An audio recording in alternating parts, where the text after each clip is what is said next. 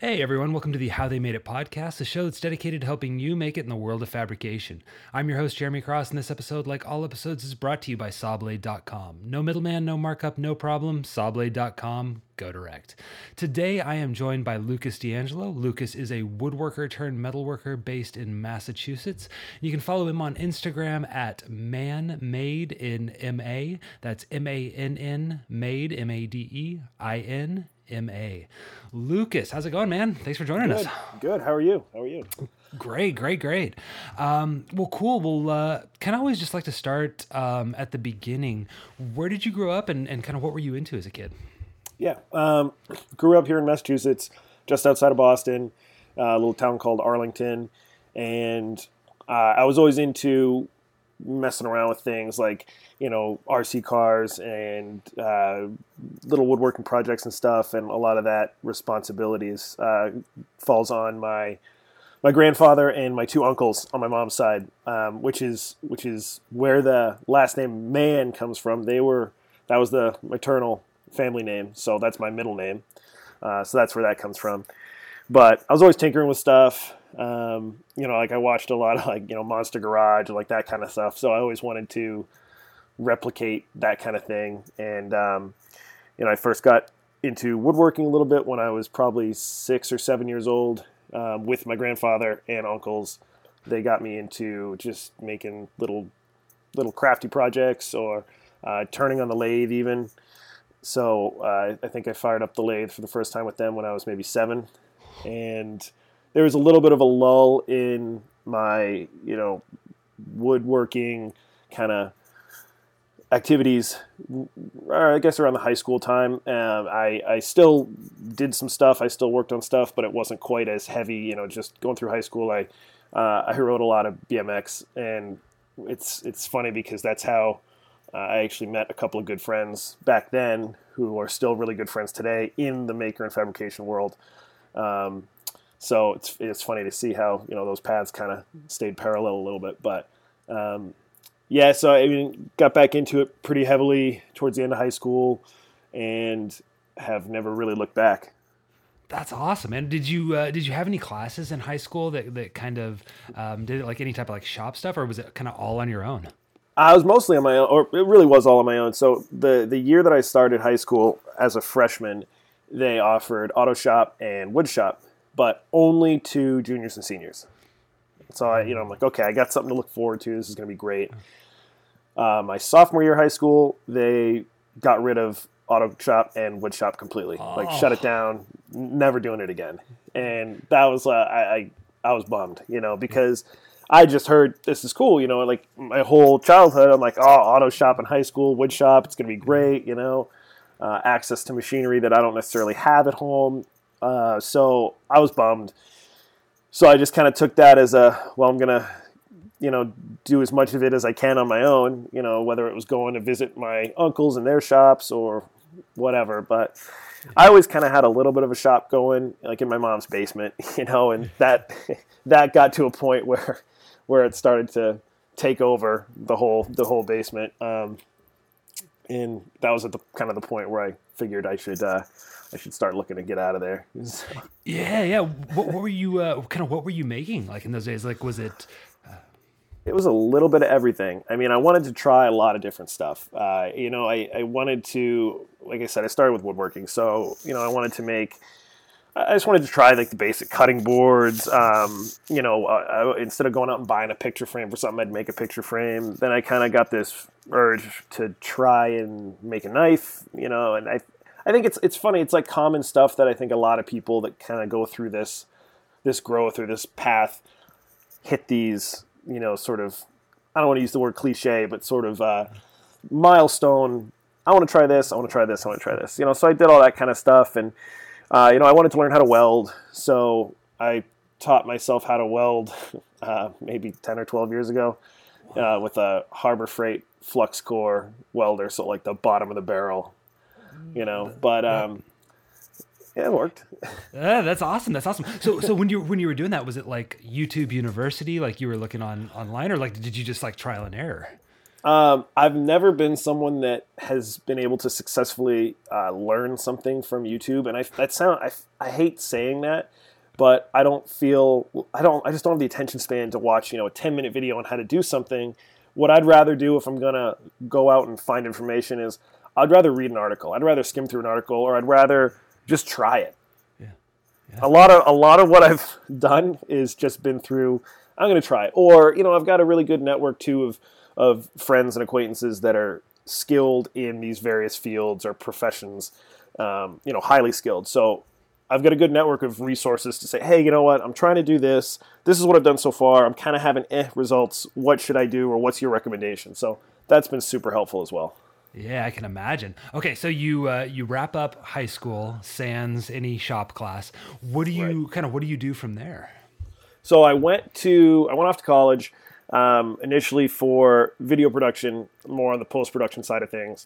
That was sort of a carryover from the BMX era, because we were always filming and editing and putting out videos or DVDs or web videos, whatever. So I thought this will be great. I really enjoyed that part of it. First semester, totally burned out for me, because it was going to classes where they were saying, okay, you have to make a video this long with this subject matter, with this camera, edit it on this software, and do it in this style. And I'm like, well, where's the creativity in that? That's no fun for me. So I ended up just kind of like veering away from that and found shop classes in college. And the only way that I was able to use the metal shop and the wood shop was if I took all the classes. So I'm like, well, I guess I'm going to take all these classes. Officially redeclared as just a business major. But because of all those tech ed classes I'd taken to use the shop, ended up basically just falling into a minor in tech ed just as a result of taking those classes. So the whole time I was working, I've worked since high school, and I currently still do at the same job, which is I work for a small chain of Ace Hardware stores just outside of Boston. Initially I started in high school, like stock and shelves, moved into more sort of in the warehouse manager, assistant store manager, and then I've kind of shifted gears a little bit into facilities director. So we own 4 commercial buildings, 4 stores, and a residential property. So I handle all the properties, maintenance, renovations, upgrades. I do all sorts of other odd jobs, a small engine repair, work on the machinery and the equipment and the trucks. And so... Man, that's awesome. Very cool. Okay, so then at what point did you kind of start the man-made stuff, like start your Instagram and start kind of producing that stuff? So it's funny, like everyone always says, like, wow, your Instagram, it seems like it goes way back. This is my Instagram account that I've always had, like, since day one. So I think it's like 10 or 11 years ago I started this Instagram account. It wasn't called Man-Made then, but unlike a lot of people I think that'll start one for their business, I'm like, well, why not just take the one I've been using and posting the stuff that I'm making on and just change the username? So that was 2017. I toyed with some options and some names, but that one always kind of stuck to me. That's something that, like, my grandfather had said, and my uncles had kind of used that term, but never really turned it into anything. And so I said, well, you know what, like, let's do this. So that was when I rebranded the Instagram and just had the logo and ran with it. That's awesome. What are you kind of like predominantly making right now? Currently, I would say the last year or so has been, in terms of stuff that I'm actually fabricating and reducing, is small fabrication jobs, small metal fabrication jobs, be it some welding, be it machining, repairs, stuff like that is what people will hire me to do, call me to do. And then stuff that I'm doing on my own to put out, I make little brass like carabiner keychains. I don't know, I think I might have one sitting right over here. So basically these things here, so I machine these. Keys go down here. This clips onto your belt, but there's no moving parts. It's also got a little bottle opener slot. That was sort of an inspiration from a good friend of mine, Chris, who had made 1 or 2 of them, and I loved it. He had like a nice little clip on his. I'm like, I like the simplicity of this. So I make those, and I do a lot of restoration work, vintage machine tools and equipment. So, very cool. Buy stuff off the scrap heap or save it off the scrap heap and rebuild it, replace any parts, make new parts, make it run like new again, and move it on to someone that'll use it. What made you kind of decide to transition from kind of where you started on the wood side over to like metal fab? I had no real experience. I always liked metal, and I always liked the concept of taking something and not necessarily removing material. Like with wood, you remove material to create a shape or whatever. And with metal, you're never really, removing material per se, unless you're, cutting it. But like you're not like sanding. You're manipulating it. You're changing the shape of it. You're moving it, and you're doing that with heat. You're joining things together. I just really like the idea of it. So I never had, metal machining tools or anything originally, and I had a lot of woodworking equipment. But I thought, I really want to get into. I just want to try it. I just want to get something. So I got a milling machine and just kind of dove in and taught myself machining. I'm still very much in the learning stages, but I'm at a point where I can accomplish the task I need to. Might not be the right way, air quotes, right way, but I can get it done. And then I got a metal lathe and just kind of kept going from there. So now I've kind of started to supplement all the woodworking equipment in my shop with a whole slew of metalworking stuff and machining tools. So it's fun because I like to take this big giant chunk of material and turn it into something, like a precision part. It's fascinating. Yeah, absolutely. Do you use like CAD software for that? No, I'm probably one of the few people that does not use CAD software. I never learned it in school. I never took any classes for it. I can stumble my way through some basic functions in CAD software. I will say I'm pretty darn good in Google SketchUp, which is going to make a lot of people that use CAD software cringe. But that is kind of my goal for this year, or just the next year or so, is to really hone in some skills on that, because I know that that's the direction everything's going. I'm still a pen and paper kind of person. I'll do everything, to scale on graph paper and use that to machine parts. But I know I need to. That's really my goal. Is this, near future is really teach myself or take some lessons or do something to learn how to use it. Yeah. That's awesome. Okay, so kind of going back to the social media side of things, like I think you're sitting at about 20,000 right now. Like, talk me through kind of like the growth of your account. Like, when did you kind of start picking up followers? So like I said, I rebranded over in 2017, and it was a slow growth for the next probably 2 or 3 years. Like I'm talking like from say 500 followers to maybe 2,500 over the course of 2 years, maybe 3. And then it just really started to pick up because I kind of decided that I was going to make a little bit more effort for consistency. And I always say consistency gets you the farthest, or consistency makes Instagram the happiest, or whatever. But I figured, well, let me try and post every day. But I told myself that if it wasn't something that I thought would be a good content, I wasn't going to post it. And that's still the way I try and do it. So I do try and post every day, though if I don't have something that I think is worthwhile posting, I'm going to skip it. But I would say the last year or so, I think really the last 12 to 15 months is when I went from maybe the 10,000 range to 20. It just kind of started going. It started picking up. And then, you hit a dead spot. So like I've been sitting at this like 20.8 for maybe 4 months, and that's just kind of the way it rolls. But, here we are. Yeah, absolutely. Yeah. Facebook will change the algorithm and then you'll be right back up. Yeah, exactly. Well, awesome. So in terms of content, like, have you noticed anything different between like photos and videos? Like what is kind of like your content of choice? Personally, I really still enjoy the photo aspect of it, and I know that it's been said that Instagram is no longer a photo sharing app. Instagram is a video sharing app. I still miss the days where it was a photo sharing app. I do like photos because photos give you an opportunity to really look at something and study it and see it for what it is versus, video where you're moving around it or you're moving past it or it's a faster pace. Obviously, videos and reels on Instagram specifically do so much better, and they will go crazy where you might have a photo post. Where I sit at 20,000 followers, I could post a photo that I am psyched on, and it might get like a few hundred likes. Yeah. Because Instagram's like photo, poo-poo's photos. I can post a reel of the same thing, just like panning around it, and it might get, tens of thousands of views and likes. And so that part's a little frustrating at times because sometimes I just want to post a darn photo of what I'm doing. But reels are where the growth is right now, so... Yeah, You know? absolutely.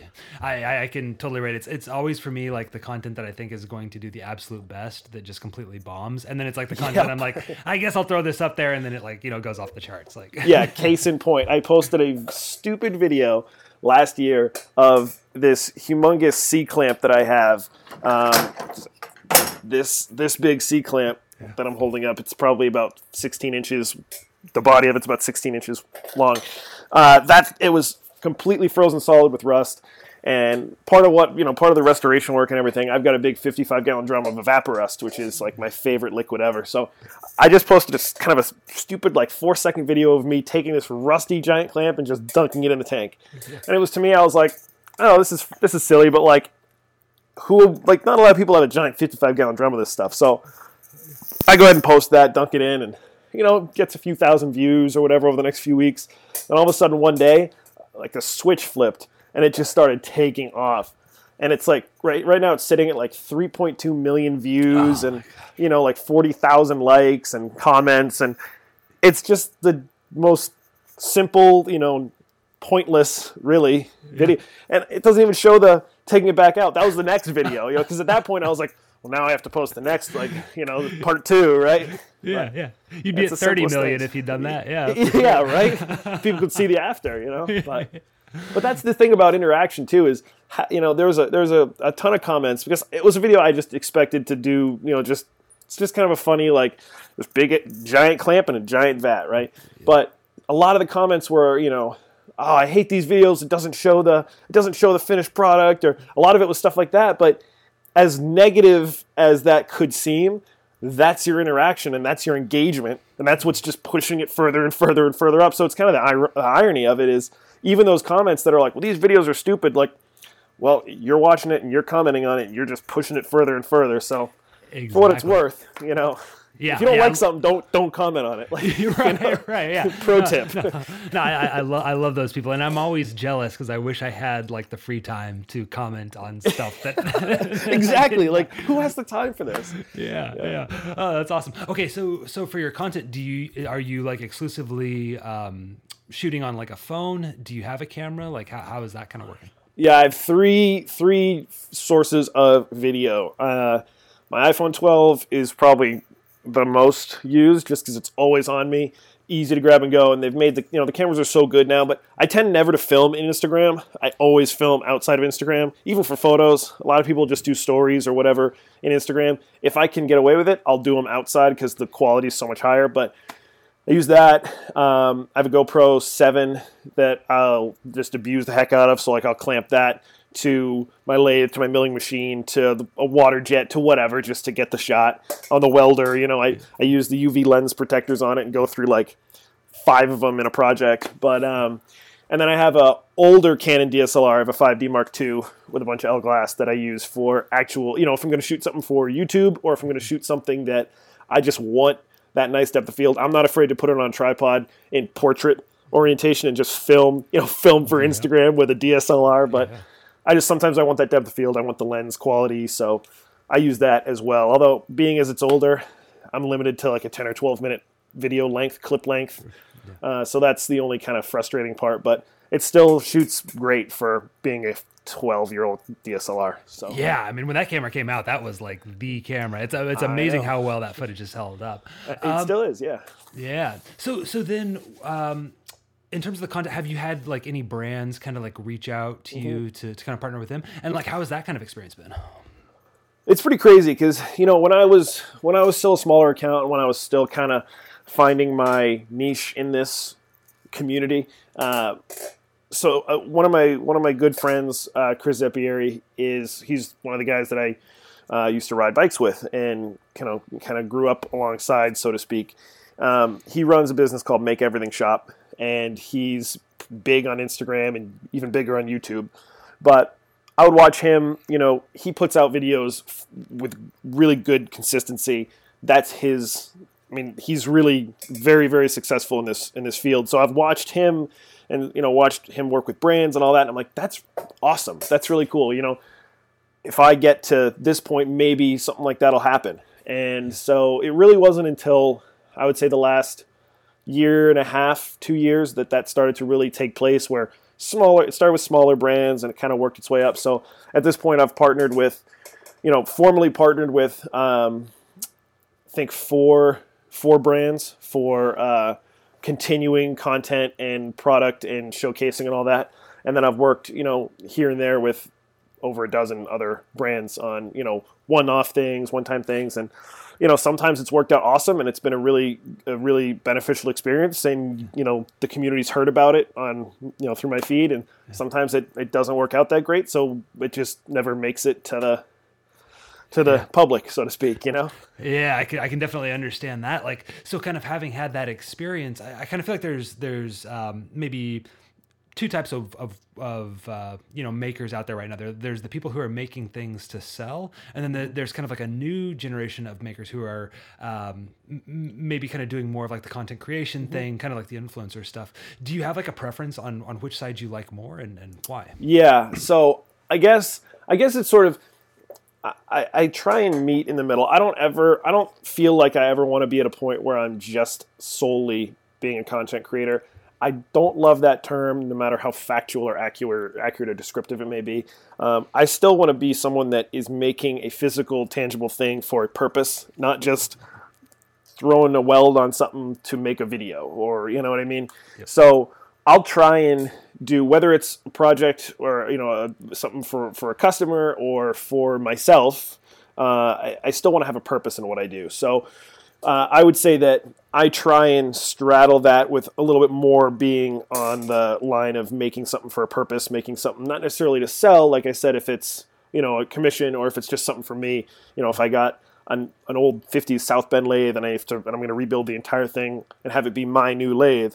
That's still a lot of great machining and fabrication content, but it's for a purpose, it's for a machine, it's for me. Yeah. So I'm not trying to generate a project or an idea solely for the purpose of making content, Yeah, absolutely. In terms of like the products that you do make to sell, like, are you predominantly commission based right now? Like, do you have like something like an Etsy, or are you selling through Instagram? Like, how is that working? The one thing that I like, the one product that I produce, just to sell for, that's the one off of those little carabiners that are also little bottle openers and stuff. Yeah. Those I just sell through Instagram. I have an Etsy. It's mostly just it's mostly there just for a platform for Printful for shirts and stuff. But the brass things, the carabiners, I sell through Instagram, and then everything else is commission based. So someone says, "Hey, I need this non-existent part for a 100-year-old vise replicated."